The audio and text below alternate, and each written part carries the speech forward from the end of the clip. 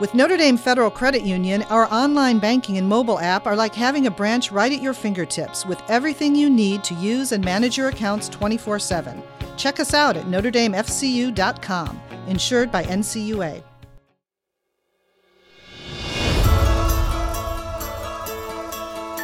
Welcome to Truth and Charity with Bishop Rhodes. I'm Kyle Hyman here with the Bishop, and a special thanks goes out to our friends at Notre Dame Federal Credit Union for underwriting the show.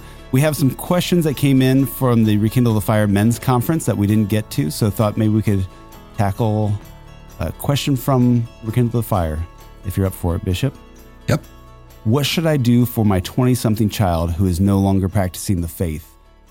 I feel like this has come up several times on the show. Obviously, it's a big concern for parents that have children that have left the faith. What kind of insight do you have? I would have three things. I mean, I think everyone would know what the first thing is, and I don't want to minimize it in any way because it is the most important, and that is to pray for that child every day. We can look at St. Monica as an example, how she prayed for years for her son Augustine's conversion, and he did convert, and he became one of the greatest saints and doctors of the church. So we should never doubt the power of God's grace. Number two, continue to love that son or daughter. You know, it is so painful for parents, especially parents who the faith is central to their lives, as it should be, where, you know, then they've passed on that precious gift of faith to their children.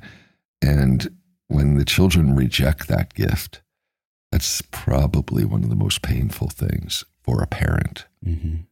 But what is the Lord calling that father or mother to do? To continue to love that child. So I think that's essential. Continue to love them, to make them feel always welcome at home.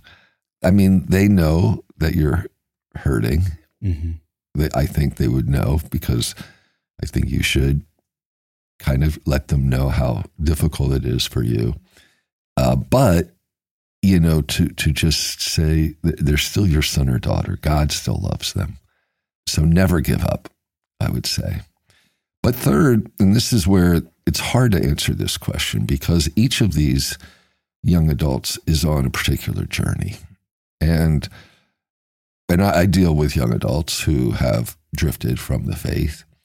And everyone is on their own, you know, journey. Mm-hmm. And how I would try to bring them back to the faith kind of depends on where they're at. Sure. And what their questions are, or what their problems are, problems with the church, or problems even with God. So therefore, in that sense, I can't really answer the question on how to deal with it, because I think it depends on the individual. And I'm never afraid. I mean, I can think even last week I was with a young adult, early 30s, not 20s, but who had moved from being a practicing Christian to being an atheist, mm-hmm. and now seems to be an agnostic. Mm-hmm. So that's a good move from atheism to agnosticism. Sure.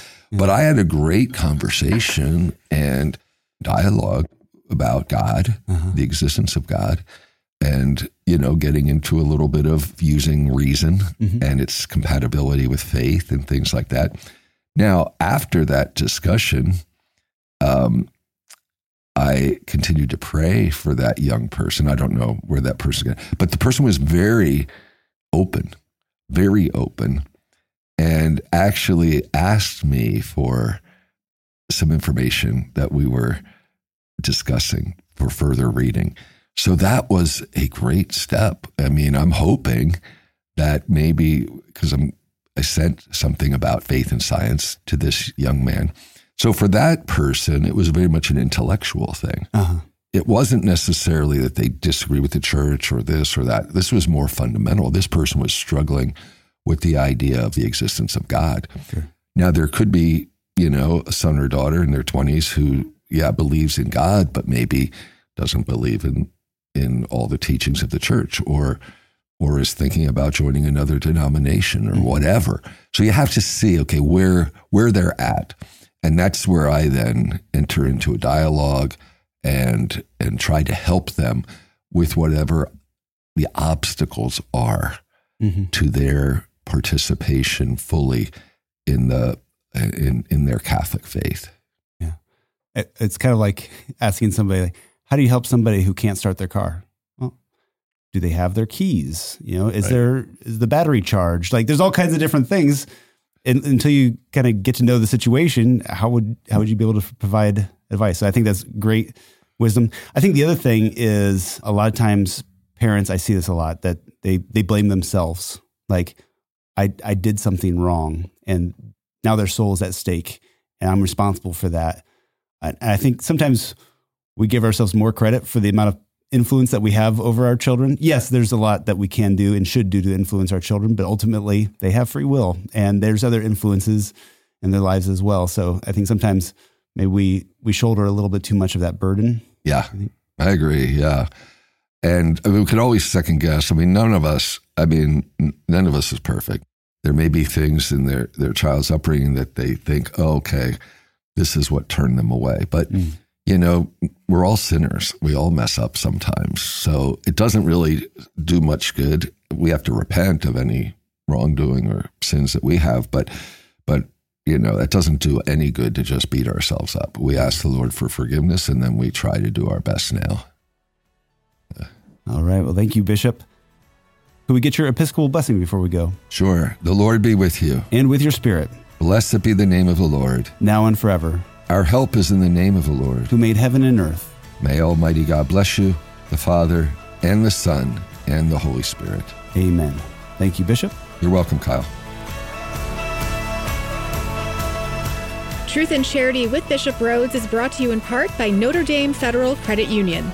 It's engineered by Josh Skipper at the Diocese of Fort Wayne South Bend, produced by Miriam Schmitz, and edited by Tony Marks for Spoke Street Media.